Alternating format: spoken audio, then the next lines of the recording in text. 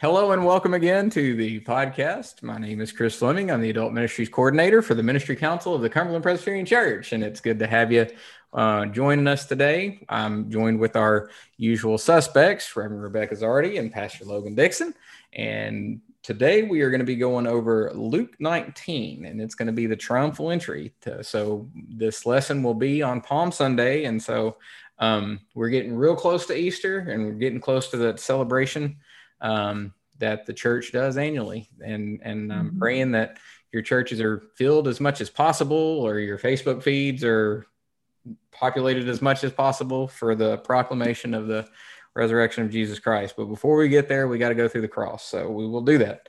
About way of promotion, I want to highlight the Cumberland Road. One of the future writers of the encounter was on there a couple weeks ago, Reverend Jennifer Newell. So if you get a chance to check that out, do so. And then coming up soon is Mary Catherine Kirkpatrick, who is the pastor at the, I think we said the Jeffersonville Church in Texas. Jefferson, Texas. So I don't know Reverend Kirkpatrick, so I will be able to check that out, and I'll get to know her and her ministry and her part of the Cumberland Presbyterian world. So looking forward to that. And then I'm going to pass it on to my co-host, Logan. If you'll want to go, tell people the who's, what's, and where's about you. Yeah, I pastor the Mars Hill Cumberland Presbyterian Church in Russellville, Arkansas. Look us up on Facebook, like us, follow us, do all those social media things. Also, I host 2 podcasts other than this one. My wife called me a podcast freak the other day. I host the Monday Morning Megaphone, which I just recorded an episode with my wife, so she's one to talk. And then I also co-host the Culty Crimes and Criminal Minds podcast, where me and another pastor talk about crimes and cults and things of that nature from a Christian perspective. We just covered the Heaven's Gate cult, so go and check that out. It was fun. I listened to a couple of them. Yeah, well, thank you. And like every other day, my co-host Nate will send me a screenshot of our analytics and be like, "Hey, we're growing, dude. We're growing, bro." Like, yeah, that's cool. Awesome. So the links to those are in the description and on the resource page. Go and check those out. Like, subscribe, and share, and let's keep the conversation going. Gotcha, Reverend Becky. I am the pastor in Western Kentucky of 2 different churches, Madisonville First Cumberland Presbyterian and Rose Creek Cumberland Presbyterian, located in Nebo, Kentucky.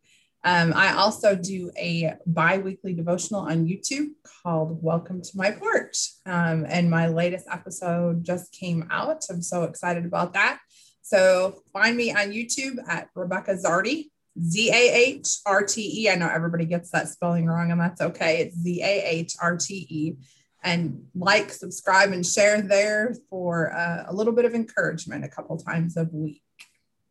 Awesome. And so I've never been to the church in Arkansas where Logan's at, but I can say that if you ever want to find Becky's church in Madisonville, just find the Cracker Barrel. It's an important landmark, and you'll be able to get there. So, right across the street. Right across the street. Oh man, I'm so jealous. You got a Cracker Barrel across the street from your church. You know what I have across the street from my church? Cows. Okay.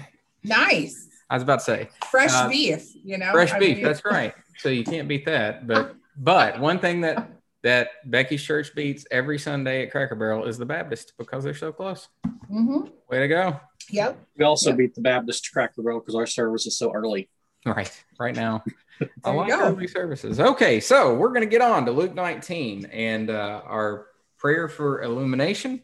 King Jesus, let us see you as you truly are. Let us praise you for your righteousness and justice, and for your love and mercy. Through your word today, open our eyes and hearts that we may not miss your glory. Amen. Like that prayer. And so the scripture selection is going to be Luke 19, 29 through 44, with our memory verse being Luke 19, 38.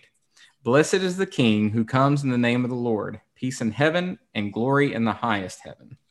All right. So again, we're talking about the Triumphal Entry. So Becky, I'm going to let you walk us through your introduction. I appreciated your lesson today. Good job.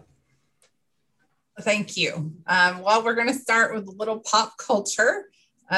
Without revealing my age, I will just say that Aladdin was one of my favorite films. I loved all the Disney imagery and the craziness that was Robin Williams as the genie.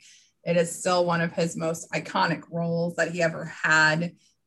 Just this over the top, Disney-fied completely a story. And this song gets stuck in my head all the time because it's just so fantastical. It has all these amazing elements of our character, Aladdin, who was turned into Prince Ali, comes into Agrabah with just this amazing, fantastical genie-only inspired element, where you have just this crazy scene of peacocks and people singing and all these bakers bringing bread and dancing girls. And I mean, just everything. It was obnoxious. It was truly obnoxious, but it was a great introduction to Prince Ali.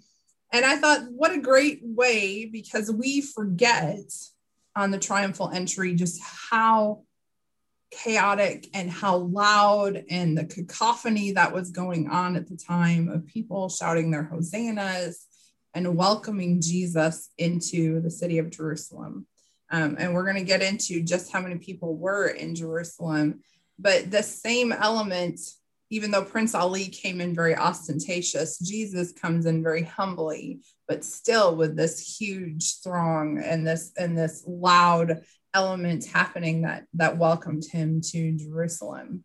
And so it was a great way to just get ourselves in that mindset for that triumphal entry of just what this crowd would have looked like and the noise that would have been happening, all the yelling and all the hosannas ringing through, as to how amazing what Jesus was doing, riding on the back of a donkey coming into Jerusalem. Yeah, and it's a good contrast. The reason why that's a really good introduction is because it is a purposeful contrast in the sense of, if you read the other scriptures or the synoptic gospels or whatever else, Jesus was making a point and him not having that fanfare. Like, he did not want to be known because of that, but it took on a life of its own. And in the other gospels, I think it's John that says the city was in turmoil, is the way I think, John, depending on your translation. Yeah. So, I mean, something was happening and shaking, and we don't get that sometimes because we just read through it. We just read through these things and we don't imagine and use our imagination. So I'm glad that you brought that out. I mean, how many times do we just bring our little palm branches in and we're like, Hosanna, Hosanna, and that's all we do because we think it kind of silly, but it was a huge moment in Jerusalem. It was this amazing thing that was happening. And we just kind of gloss over that because we read through it so quick. Here's an exercise that you can do, or just something you can do on Google. I've kind of made it a habit every year that I look at pictures and videos of Holy Week celebrations throughout the world, and whatever you have maybe against Catholics or disagree with, Catholic countries know how to celebrate religious holidays. And so in the Philippines and in some places I don't know if it's just, I don't know where in South America, but they have whole cities and towns will have these palm parades, right? To where they just walk throughout the streets with their palms and they're singing and it's just vibrant. And I wish we had an element of that. We tried it once at Margaret Hank a couple years back. We started at the little city park and walked to the church. We kind of all met there, and then we walked to the church with our palm branches around the city. It was kind of fun. That's cool. Yeah, it was fun. I'm not sure if you know the old hymn, Palms of Victory. But Sounds of Glory. Yeah. Yeah. So at the first church I pastored, every year they would sing that on Palm Sunday, which I have no problem with. But they would sing it like they were dead. So that's the thing.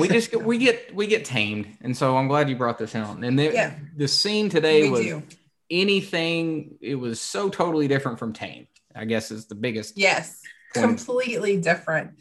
I will say a couple of years ago for Palm Sunday, instead of doing the traditional palm branches, I did the little tutors, ones, and that completely changed the atmosphere because that gave us some contemporary element of excitement and fervor that was present here that we miss when we read that.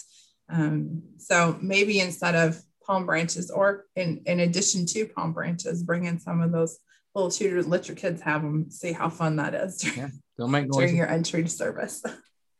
Yeah, I really wish we could really get excited about Jesus.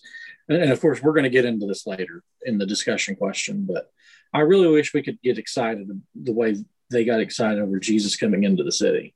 Yeah. We go into church every Sunday and we sing a lot of the same hymns that we sing all the time. And it's just like we're trudging through it. We're trudging through the motions, and we're there, but we're not really there. And man, I love my church, but you couldn't get them to shout if you lit their pants on fire. Hey, I'm part of the Frozen chosen. I get their concerns. But there is a difference in attitudes. Like you can be reverent and excited, right? Like, what was I? I forgot what I was going to say. Oh no, I know what I was going to say. So if you're taking Lent, like we do, like Lent light. So like sometimes we give up cell phone usage or whatever else. But really, way back when, Lent was a little bit more discipline oriented. You would fast and you would do things, but Sundays you wouldn't, because Sundays were little resurrection days. And so for 7 or 6 days, you would really be heavily focused and repenting and doing these disciplines. But then Sunday was a resurrection day. And so you would have 6 or 7 Sundays in Lent that you could practice this contrast between the hardness or the repentance or whatever, but then the glory that Christ is here among us still. So anyway, that's one reason I think we should continue to celebrate Lent and anyway, but absolutely. Good introduction. I'll go ahead and let you start. Help us out with the exploring the scripture part. In exploring scripture, I really wanted to paint the scene for what was happening. And we don't really understand what was happening if we don't understand the history, the things that were present in the scripture that we often overlook. Like, why is it that 2 guys could just walk into town and say, hey, the Lord needs your donkey, and walk off with it? This has been a conversation that I've had with a lot of people. Like, how would anybody just let somebody take one of their very precious and valuable commodities like a donkey and just walk off with it? Well, culturally, there is something called impressment. And that is where meaning that it was pressed in, and we kind of look at it more of a military style. But if a king came to your community and was in need of something, they could say, the Lord needs this. And by law, you were required to let your Lord take that and use it for their service. And this is really kind of thinking again that this is the public declaration of Jesus coming into Jerusalem, declaring that he was the Messiah, that he was the king. So by impressment, they let him just leave with the donkey. They let his disciples just walk off because they said the Lord needed it. And so therefore they just had to let it go, and hopefully it'll be returned later, but that's one of them that we don't understand. The other was how many people were in Jerusalem at this time. We're looking at Passover and the Festival of Unleavened Bread. Jerusalem is normally 20 to 30,000 people. And at this time, with everybody coming in to celebrate Passover, we're looking at an additional 150,000 people that would have been crowding into Jerusalem. So that would have made us close to 200,000-ish people that would have been there. So, this is a huge, huge crowd. It wasn't just like his 12 disciples and that was it. We're talking a large crowd all around the city. And so those are a couple things that we really need to understand to really think about this triumphal entry and what was happening with Jesus as to how many people were there and celebrating what he was doing at that time. Yeah, and you can imagine, even when Paducah, when we host the quilt week, we have a town of about 30,000 people. All of a sudden, 60,000 more show up, and like you got people going down the wrong one way, and you can't get to the places that you want to go to, and it's like a week of just like, what is going on? Quilt week. Yeah, that's like twice our population. So imagine again, think about this, where you have 5-6 times your population that's coming out into your town. Like nothing's the same, right? It's huge. You know, I lived in this little tiny town called Warrens, Wisconsin, or lived right outside of it. And normally during the year, Warrens is like around 400 people, somewhere around there. They have what they call a cranberry festival in September. That area of Wisconsin is known for growing cranberries. So thank you, Ocean Spray and Northland Cranberry Company. If you love that, that's where that comes from, is that area. And our little town of 400 has Crane Fest or Cranberry Festival. And they have all of these craft booths and stuff that are set up, and anywhere from 80 to 100,000 people crowd into Warrens, Wisconsin, a town of 400 over the course of Friday, Saturday, and Sunday. I mean, it's amazing. And when people come back to Warrens, like outside of Cran Fest, they're like, I had no idea the town was this small, because all they've ever seen is the city limits expand with all these booths and extra parking, you know, and you can't get downtown Warrens at that time. You have to like park outside of Warrens and walk in. It's nuts. And I was thinking about that too, of just how crazy that is. So if people came only to Jerusalem during Passover, that if they came later, they probably wouldn't recognize where the town limits are, you know, because it would have been expanded so much from all the extra people that would have been there. Kind of crazy. Nuts.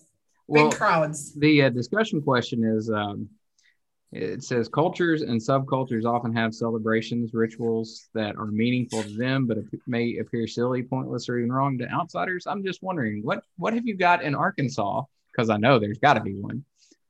What's something that Arcanians? Is that the term? I don't. Arkansans? Arkansans. Yeah. Okay. I don't know. I'm trying to think of one. We've got Potato Day down here too. Potato Days. Oh, well, if you're talking about festivals and stuff, we have what's it called? I can't think of what it's called, but it's like a Toad Festival or something like that, but it's called something funny in Conway. I think it's called Toadlick Festival or something. Toadlick, that's good. Something like that. I think Katie's has a ham festival, right? Ham festival, yeah. Princeton has Black Patch. We also have Pickle Fest. Pickle Fest, and that would be a good one to go to. Oh, okay. Hey, no, I can do that. So I have to give you a history lesson. There is a small town in our county that is roughly about 1,200 people. It's Athens, Arkansas, very small town. And they had a pickle factory that opened up in the 50s. And it provided a lot of jobs to a lot of people. And it was in business for years, up until the late 90s, early 2000s.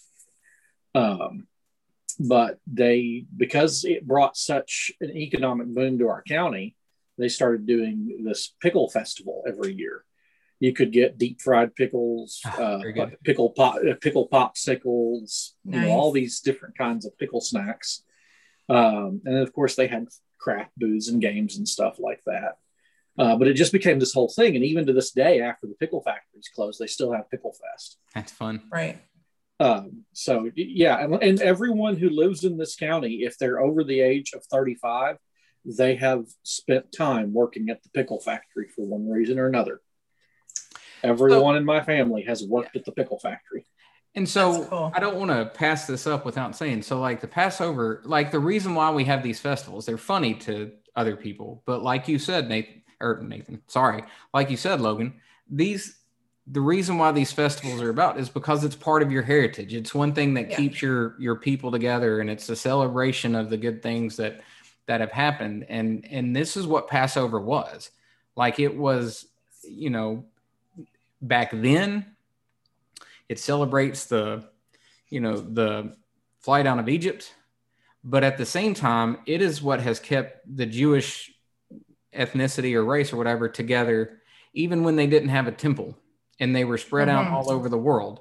And so this isn't just a normal feast. Like we might look at it and be that's silly. Like somebody might say that, the pickle festival is silly, but it means something because like you said, every single person in your community had been affected by it. And so you celebrate those things which bring you together and that give you relief and that give you comfort and these kinds of things. And so like today the building is a peanut butter jar factory.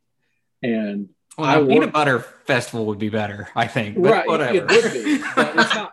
But it's not the actual peanut butter; it's just the jars. And not fun. I worked there for a brief period of time, and when you walk into the building, like it hadn't been a pickle factory in years, and they've washed it, they've sanitized it, they've done everything they can to it, but you still to this day walk in the building and it smells like pickles. Yep, it's gonna do forever until the Lord takes it home. Yep. Gotcha. Awesome. So that's good though. I mean, so what we're trying to set up here is that the day was full of energy and it's important and everybody's attention is toward it. And so anything else you want to add? You would have had families that hadn't seen each other over the course of the year. I mean, this was one of the big three, but this was like one of the big Jewish holidays, so you would have had just all this conversation happening and cousins that haven't seen each other in a while and just huge, it's like one huge family reunion, just all of this happening all the time. So it's been very exciting, even though a somber element, understanding of the sacrifice of the Passover Lamb and the flight out of Egypt, but just very, very exciting at this point. Gotcha. So then we're going to move on to the digging deeper section. And again, John nor God nor Jesus were, being flippant about his proclamation as being the king or the coming Messiah, because they are connecting the Passover lamb with the Messiah, with the Lamb of God. And so that's where we get then, we get toward there, but Becky, go ahead and lead us there in that digging deeper section. So some things we need to think about is the donkey. Like, where did that come from? Again, we talked about that a little of the impressment, but the donkey is this element of humility. It's not a war horse. Typically, when a king came in to take over, which is what the Jews were expecting the Messiah to do, was to come in and declare this earthly kingdom and kick out the Romans and do all this, but that's not what Jesus did. Jesus came in riding humbly on the back of a donkey. So that was one. And if you look at the reference to 1 Kings and 133, where Solomon comes in riding on a donkey, that was David said, go and get my donkey and bring him into town and then declare him the king. Another thing was the cloaks, and that comes from Kings as well, where Jehu was declared king. They took off their cloaks and spread them around and declared Jehu the king. And both of these, either the palm branches or the cloaks, it's kind of the equivalent of us rolling out the red carpet. It's putting that out and saying, here comes our king, here comes our Messiah. And then from Psalm 118:26, a common greeting during the Passover, I want to point out that blessed is the one who comes in the name of the Lord. We bless you from the house of the Lord. But in this account, they changed the word from one to king. So it says, blessed is the king who comes in the name of the Lord. And all of this was happening at this time when they still expected the Messiah to come in riding a war horse, to kick the Romans out of Jerusalem, to declare the kingdom of Israel is present once again. And Jesus just does everything that's so opposite of what everybody expected him to do, coming in humbly on the back of a donkey.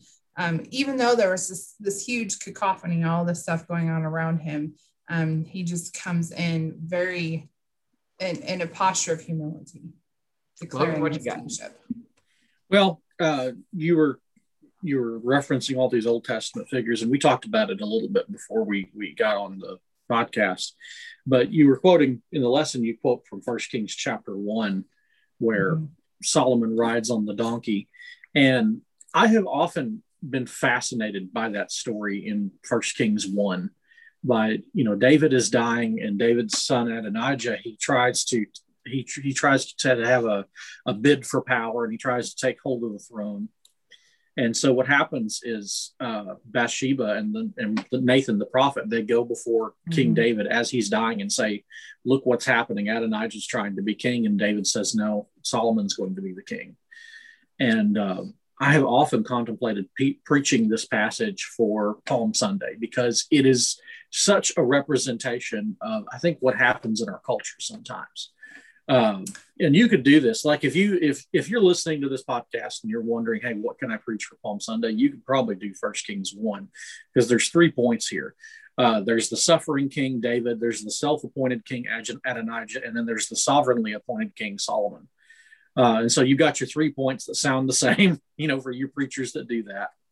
And it's just a fascinating story that points to who should be the rightful king. Well, who should be the rightful king in our culture? Jesus. Well, you've got all these people appointing themselves as king. You've got the rulers of the world setting themselves up against the divine power of God. That's Psalm 2.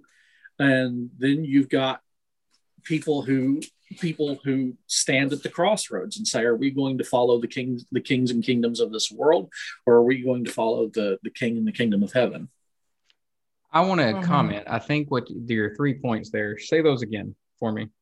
The sick king, the suffering king, the self-appointed king Adonijah, and the sovereignly appointed king Solomon. All right. So then what we talked a little bit before we got on today, but I think so the parallel there is you have the self-appointed king who is trying to as much as he can display images of power and glory or whatnot to help promote himself. And then you have Solomon, who is the sovereignly appointed king. The sovereignly appointed king doesn't have to do that. He can come riding in on a donkey because he has the power of God behind him. And so then I think there's a parallel there in the sense of this is why Jesus doesn't have to come in like a Maccabean revolt. He has the power of God behind him. He can come riding in with the assurance that God's more powerful than any earthly force and the kingdom's established in his name. So that's part of something that you can float there. The other thing that I know, go ahead. And Jesus is also going to Jerusalem so he can be the suffering king. Yeah, well, that's true. Yes, he is the suffering king. He's suffering king. Yeah. I wouldn't say he's the self-appointed king, but he knew who he was, right? Yeah. So he's the suffering king. Right. He's the right. He's the suffering king. He's the appointed. He is fighting against the self-appointed kings, and he's also the sovereignly appointed king. Yeah, that works. The other thing I noticed in here in the very last paragraph of that section, Becky, I do appreciate very much. And Logan, you had kind of brought it up. We've already talked about it. It said the Pharisees, right above learning from the scripture on page 27. The Pharisees were so frustrated with the shouting, they told Jesus to silence his people. And I think one of my elders from Margaret Hank, one time we had a combined service with some other churches. Anyway, somebody was getting rowdy and clapping or whatever. And he came to me, he's like, their parents taught them better than that. And in one sense, I'm just a quiet person. And I don't like a lot of shows of emotion or whatnot. But then there are times where I can completely understand, like one of the greatest stories for me, and I try to remind myself of it when I get like that, is when David danced before the Lord with abandon. And when Micah that calls him on it, that says, hey, you've shown yourself, you've shown your nakedness among all these girls remember when the ark was coming back into Jerusalem. But he says, I'm going to get even more undignified than this, right? And in some sense, David loses himself to the praise and worship of God, to where nothing else matters. And I think that's a cool image, though. Like when you lose yourself in worship, you're not concerned about what others might think or do or say or whatnot. And then it's the church oftentimes that say things like, well, you were raised better than that. You're like, yeah, but this is Jesus I'm worshiping, so step up. Yes. Anyway. Yeah. Well, there's this story that's told that I've heard my grandpa tell it, where this fiery Free Will Baptist preacher goes to hold a revival at this Southern Baptist church, and he's there for a whole week doing the revival, and he's real loud and he's real fiery, and no one else there is really all that emotional, but they just kind of put up with it from him because he's the evangelist, Well, it gets to the end of the week and the preacher's preaching, and he gets done preaching and gives the invitation. And every time he shouts or says hallelujah or amen, the piano player just kind of rolls her eyes or looks at him. Just something, yeah. And but the last night of revival, he preaches and gives the invitation, and the altars are just filling up with people. And then all of a sudden, he notices the piano player has stopped playing, and she's just over there crying and screaming and jumping up and down. And he says, well, sis, you really got something tonight. And she said, you don't understand. She points to a man at the altar and says, that's my husband of 40 years. He has hated God all of his life. Wow. That's it. Like, right, when God does something amazing, what else is there but whatever praise you have? Like, yeah. So when Jesus says, like, if these people are silent, the rocks will cry out, right? I mean, and you cannot contain praise when God is moving, right? You just can't do it. It's hard to do. And I guess if you do it enough, it'll harden your heart. And that's not a good thing. No. Heart becomes like a stone. Yes. And that's something I think not to say that we lost out on that, because there is that reverence, that reverential awe that we have, but there's also something to be said about just being excited before God, just being excited about what he's doing in our life every day, and to worship him truly, just like you said with David, with abandonment, just to dance and sing and praise God for who he really is. It's amazing. So I think what we just did there, I kind of went too far maybe. So the discussion question on the next section was, compare the scene painted above with how your congregation welcomes Jesus every week in worship. And I'm asking it now just because we're kind of on it, right? We've kind of maybe already said it, but just to expound, I mean, every congregation is going to have their temperaments, right? And so one of the preachers here in Western Kentucky, Bud Russell, once noticed, he told me, he's like, a church that is always quiet, you can tell God is moved because they'll clap if something like a special or something happens.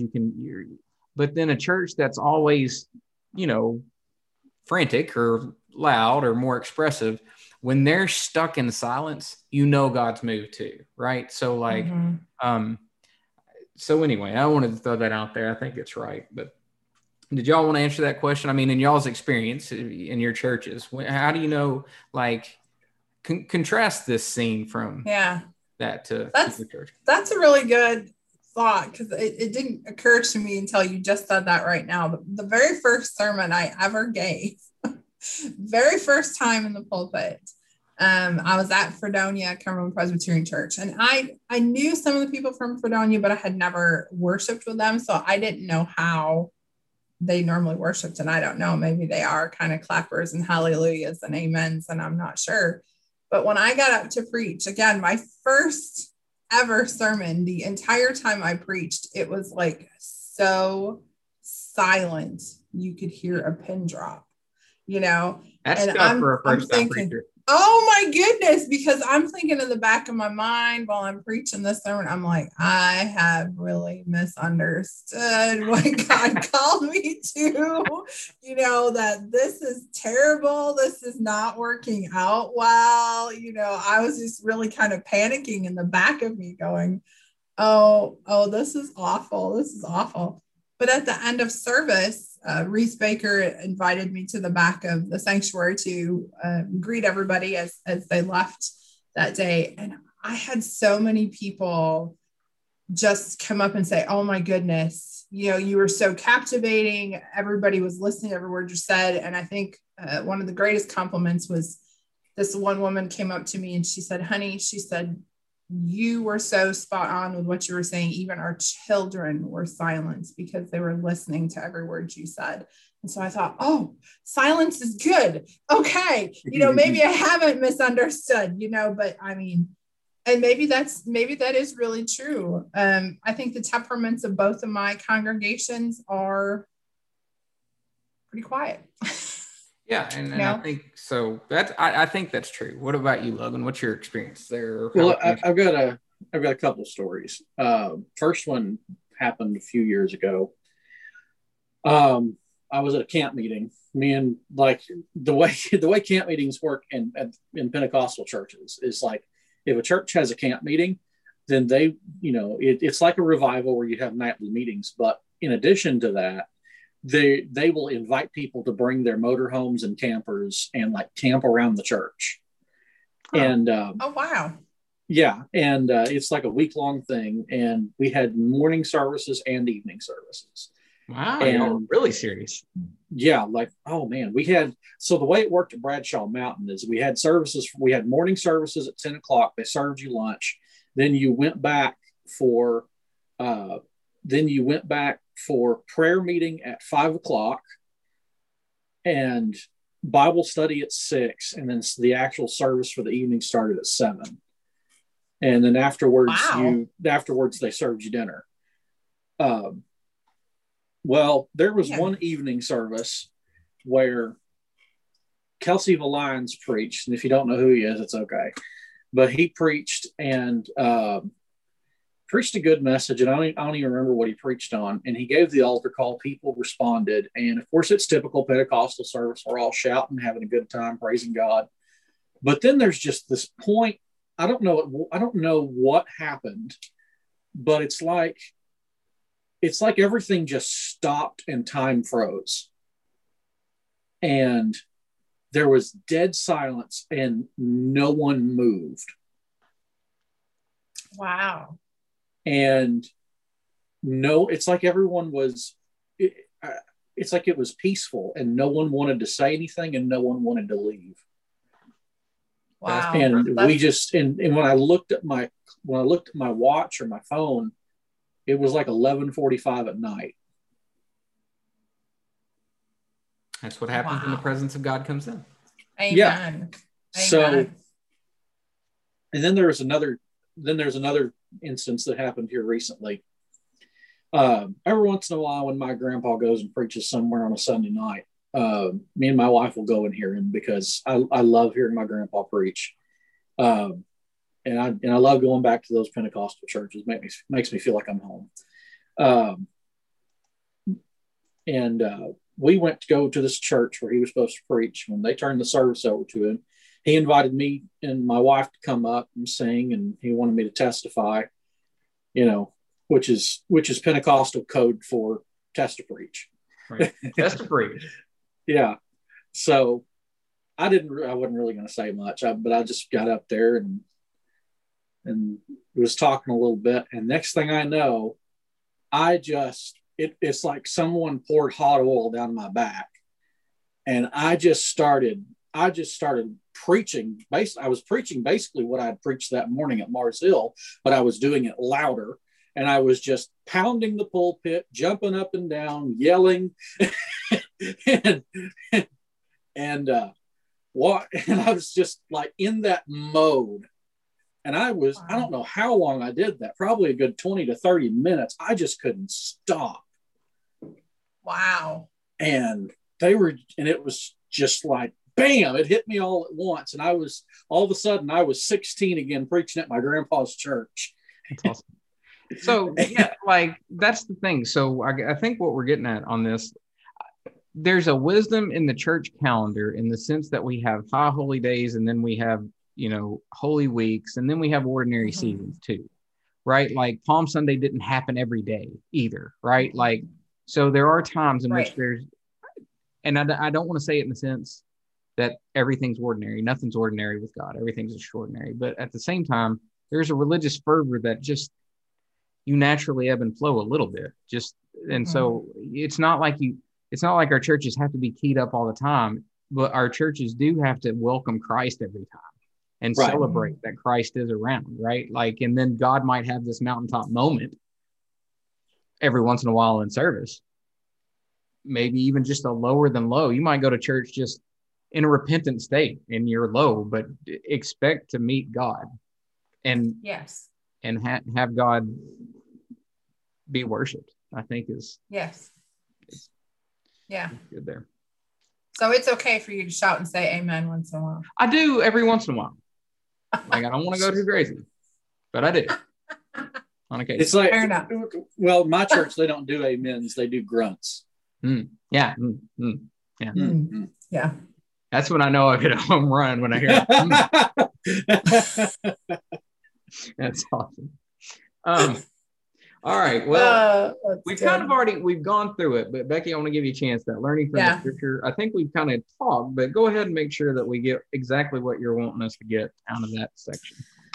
Okay. So you have to paint this picture in your mind, because if you just read through it, you miss the entire point of this triumphal entry. So you have to imagine 200,000-ish people all coming into the city. Maybe you're at a marketplace or whatever, but you hear, as what'd you say? John said that the city was in torment. Okay. So there's this guy that you see coming down the hillside riding a donkey. There's this huge crowd of people that are putting down palm branches and laying down cloaks, and they're all screaming and shouting and yelling, Hosanna, and blessed be the Lord that comes. And you just have this huge moment. And yet when we read the scripture, this amazing moment, this cascading cacophony of people, what we read is that Jesus gets to the city and then he weeps over the city. And that in and of itself is beautiful, because you have this moment of just this amazing element of this entry into Jerusalem, and you have the one that's coming in crying, weeping over the city. So you have to paint that picture in your mind when you talk about the triumphal entry. Don't just gloss over it and read it, but really think about what was happening, because it's important to understand the postures of the people versus the posture of Christ at that moment. Yeah. Logan, you got something there? Anything you want to bring? I thought I did, but I don't. I will bring up something. So when Holy Week is a fun week for me in the sense of I'm a liturgist. I mean, like, I love prayers and I love liturgies. I love these kinds of things. And I love rich, even though I don't say amen a lot, I love rich expressions of worship, especially by word or by song or whatnot. And one of the things that I remember being struck by as I was preparing for some Holy Week, Monday, Thursday, something, whatever, and I'm not preparing. A lot of times people will write my name as Christ. I am not Christ. I am Chris. But I remember reading a story one time.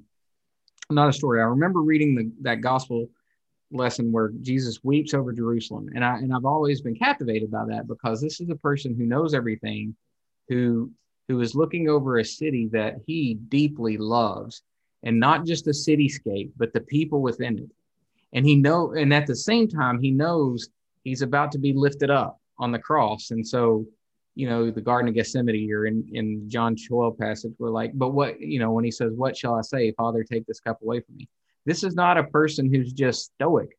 This is a person who has a deep love for these people that he knows he's about to die. And I imagine all that. And I think this is the task we almost have as preachers and teachers. We go to the church and people around the city may come to, but we weep because we love our communities and we love people. We also know there are people who are not going to repent, right? And we know that it costs us something. It should cost us something to be ministers or to be gospel preachers or teachers. It costs us these things. And it's like, I guess I say all that to say, I just appreciate Jesus' role. He just loves and he sacrifices, and he's sad for those who won't accept an invitation to be in to communion with him. And I think we have that role as the church. Maybe, I hope that's our attitude, is we weep over the bad things, and our disappointment is that people will not connect with Christ. That was my version of getting fired up. Maybe, I don't know. Anyway, but it is. I mean, you bring it up in here, and so in that first full paragraph on page 28, if you're part of the crowd, you write, for weeks you've heard so much about him from friends, families, and strangers. Some have said he's the Messiah. Some have said the Messiah has finally come. Some think he's a great prophet. Some are unsure. Is he a fraud, or is he for real? Like, as a church, maybe this Sunday and Easter, you're going to have people from your community that never show up to church. They're going to have those same questions. And you're going to be preaching this message of Jesus Christ to them. And some of them will accept it and you can rejoice. And some of them are going to go away sad, go away without engaging. And that would probably break your heart. So anyway, that's where I'm at there. Mm-hmm. That's really good, because that's so true. I think as somebody who follows Christ and as a minister, I sometimes have a hard time understanding why people can't accept Jesus. Why can't you see? Why can't you understand? And it does. It truly does break my heart to just know that you're walking away from me, a lost person, and that hurts. And not actualizing your humanity, the beautiful creation image of God that you are, and being satisfied. That's the hurtful part, being satisfied for not having the true thing. Well, I think people have a problem when they read the Bible, because they read the Bible and then they go out and live in the world in which they live. And they think the Bible was written in a completely different world from them. Yeah. And there's a sense culturally in which it was, but it's, all these events took place on the same earth, right? Right. And so people haven't changed all that much. And no. and I think the way Jordan Peterson frames it, even though he's not a Christian yet, he'll get there. He's going to mess around and get saved. But even though Jordan Peterson's not a Christian yet, the way he frames it is that people live in the actual world, right? But then whenever you read the Bible, you're reading about God in the narrative world. And people don't believe that the actual world and the narrative world can overlap. But the truth is, and Peterson even admits this, like I said, he's getting there. He says that in Jesus, the actual world and the narrative world meet. And so he's a person in the actual world. He interacts with actual people. His actions and his words are recorded in history. And yet he does things like heal blinded eyes and open deaf ears, and he dies and then he resurrects. And that's narrative, but it's also actual. And so it's, whenever you understand that, though, it's scary, because it crushes your previous perceptions of who Jesus is or was. And now you understand, oh, this is all true, which means the rest of this is true. And then you realize, and that means I'm in trouble. But then you realize, okay, well, if I believe this, if this is what's true, then maybe I'm not in trouble. Maybe I'm right where I need to be. And so what our job is to simply teach what's in the Bible, and then let God, through our preaching, open people's eyes so that they can see that Jesus is the place where the actual and the narrative interact and wrap up with one another. Yeah, and I'll jump in on that in this sense, like taking it from a human point of view. People died, people were sad, people were scared, people always needed resources. People, like, that hasn't changed throughout time, right? And God knows this. Like, doesn't matter if it was 2,000 years ago or yesterday, there were people in deep need, and Christ came to fill not just a physical need or whatnot, but to the need of being healed. from those sins and other things that have so broken them apart. Like, I mean, yes, we're a different culture in some sense, but we're still hurting and we still do wrong things and we're still disconnected from God. And so it's not as far as you might think. Right. And when people hear the message that we have to offer, they think, well, people don't rise from the dead. Yeah, that's kind of what makes this significant. Right. Right. Yeah. I mean, like, they're people. Same fears. I mean, there's moms and dads that want to make sure the kids are taken care of, and and we worry about those same things too, right? Like, so that's pretty important. Absolutely. That's good stuff there. Let's go on to the applying the scripture part. Becky, tell us what you wanted there, and then I want to highlight that discussion question as well, just a little bit. I don't want to get in the weeds on it, but I do want to bring it up. Right. So here it is, Palm Sunday. It's the Triumphal Entry. And where are we at intentionally? Not just, oh, I'm here Sunday morning, woohoo, let's wave some palm branches and move on. But intentionally, where are we at with Jesus as our King? Where are we at with him as our Messiah? How do we recognize him? Not just his triumphal entry then, but how is he triumphantly entered into our lives? And how have we submitted to his kingship? Those are questions that we need to ask ourselves. And I think Palm Sunday is a great time. We should think about it more often, but really Palm Sunday, intentionally thinking about how Jesus is king over us. Logan, you got something there? Let me read the discussion question. What's the difference between accepting Jesus as your Savior and making him your Lord? What does it mean that Jesus is the Lord of your life? Well, we kind of have created this unbiblical dichotomy. We have said that, sometimes there are people who accept Jesus as their Savior, but then they reject him as their Lord. And we call those people, there's a term for it. I can't even think of the name for it now. Like, it's not cold Christian, fleshy Christians or something like that. But they live in the flesh, right? Carnal Christians. That's what I was thinking of. There you go. There you go. Okay. Carnal Christians. And so we think that a carnal Christian is someone who has prayed the prayer, so to speak, and they've done the ABCs. They've admitted they're a sinner. They've believed in Jesus. They've confessed their sins, but they still live any way they want to. And we believe that those people are still saved, but they just fit under the classification of carnal Christian. Well, there's no such thing as a carnal Christian. You're either a Christian or you're not. And you either bear fruit or you don't. It's that simple.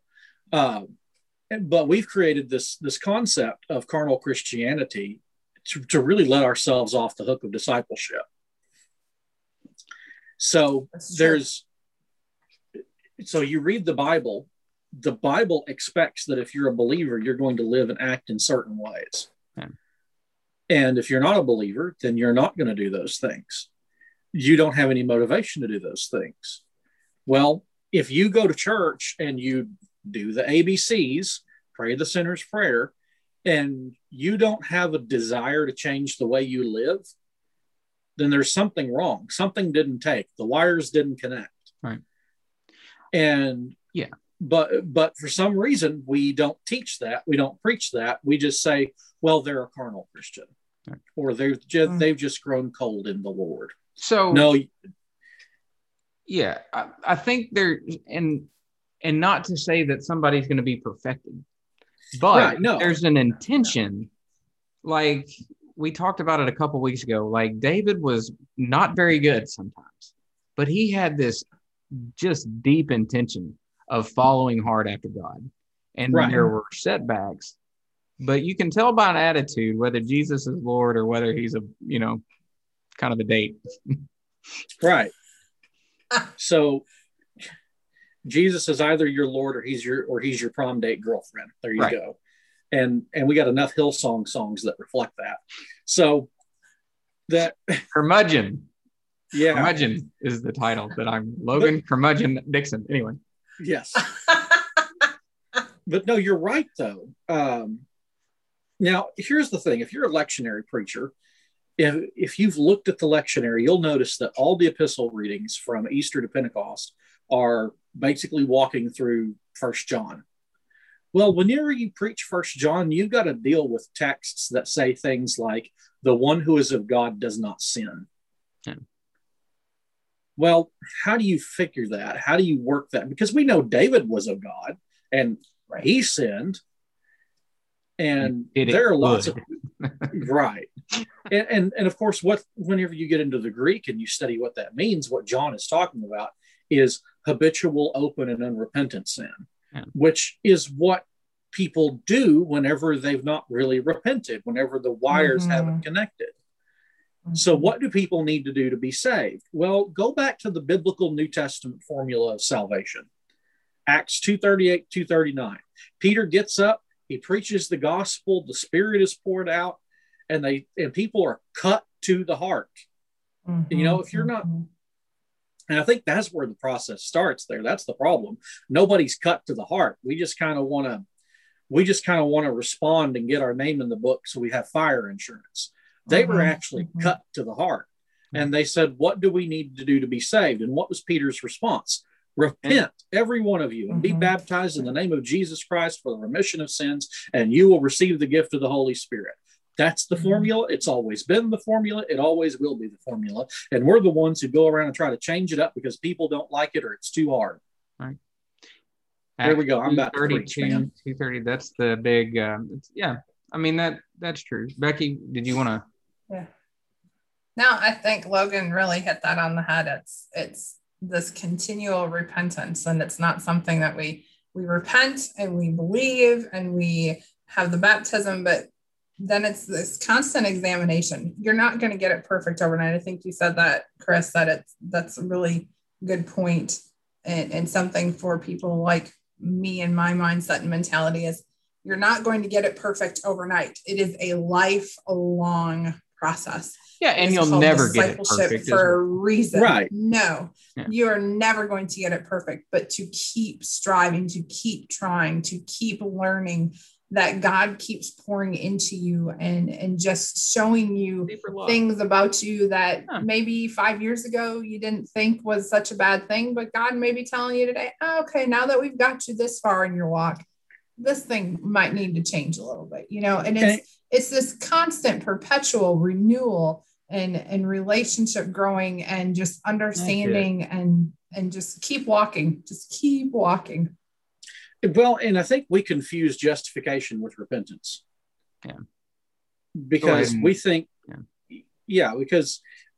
because if you want to get to, like, Peter's message of salvation is Acts 2:38, 39. We mentioned that. Well, that's the off-ramp, right? That's the off-ramp. Well, what are the stages and the mechanics of salvation? Well, that's where Paul gets into in Romans chapter 8, 38, 39, where he starts with foreknowledge. So notice that most of the steps of salvation that Paul goes through in that 5-link chain of redemption, those aren't things that you do. They're all things God does. Right. So he starts off with God's foreknowledge, God setting his love on you. Then it's predestined. Those whom God foreknew, he did predestine. Those whom he predestined, he called. Those whom he called, he justified. Those whom he justified, he glorified. Now, that's a 5-link chain of redemption, but from start to finish in salvation, we're living in the last 2 links. Right. So throughout the last 2, from justification to glorification, God's going to carry you through. Salvation's all of God. But in the meantime, we live a life of repentance. We're always evaluating our walk with God. We're always evaluating our thoughts, motives, and actions. Because it's not that we're trying to earn salvation. It's not that we're trying to earn glorification, but we're in relationship with God and we want to be happy. We want to make God happy. That's what I wanted to make sure we didn't miss. It is in the relationship with God. So we say the negative things in the sense of do not do or refrain from sin. But then in a relationship, if that's all you do with your spouse, you're not going to enjoy your marriage. The flip side is also the positive things in which we have joy and our desires are in God, right? So it's not that we're just refraining, but we're also learning to desire the things God desires for the sake that it makes God happy. And God gives us good desires because it makes us fully human. Anyway. Right. So you brought up living with your wife. If you're married and you treated your spouse the way you treat God, you wouldn't have a relationship. Probably it would be a little rockier than it needed to be. Yeah. So here's the way it works. There's one of two ditches we fall into. We fall into the ditch of, easy believism. You can have Jesus as your savior, but not your Lord. And so let's say you treated your wife that way. How would that look? Well, I've already got the wedding ring, so I don't got to do nothing to help this marriage. Right. She's mine and she ain't leaving. Or for instance, your wife stops going to sporting events after you're married. Just saying.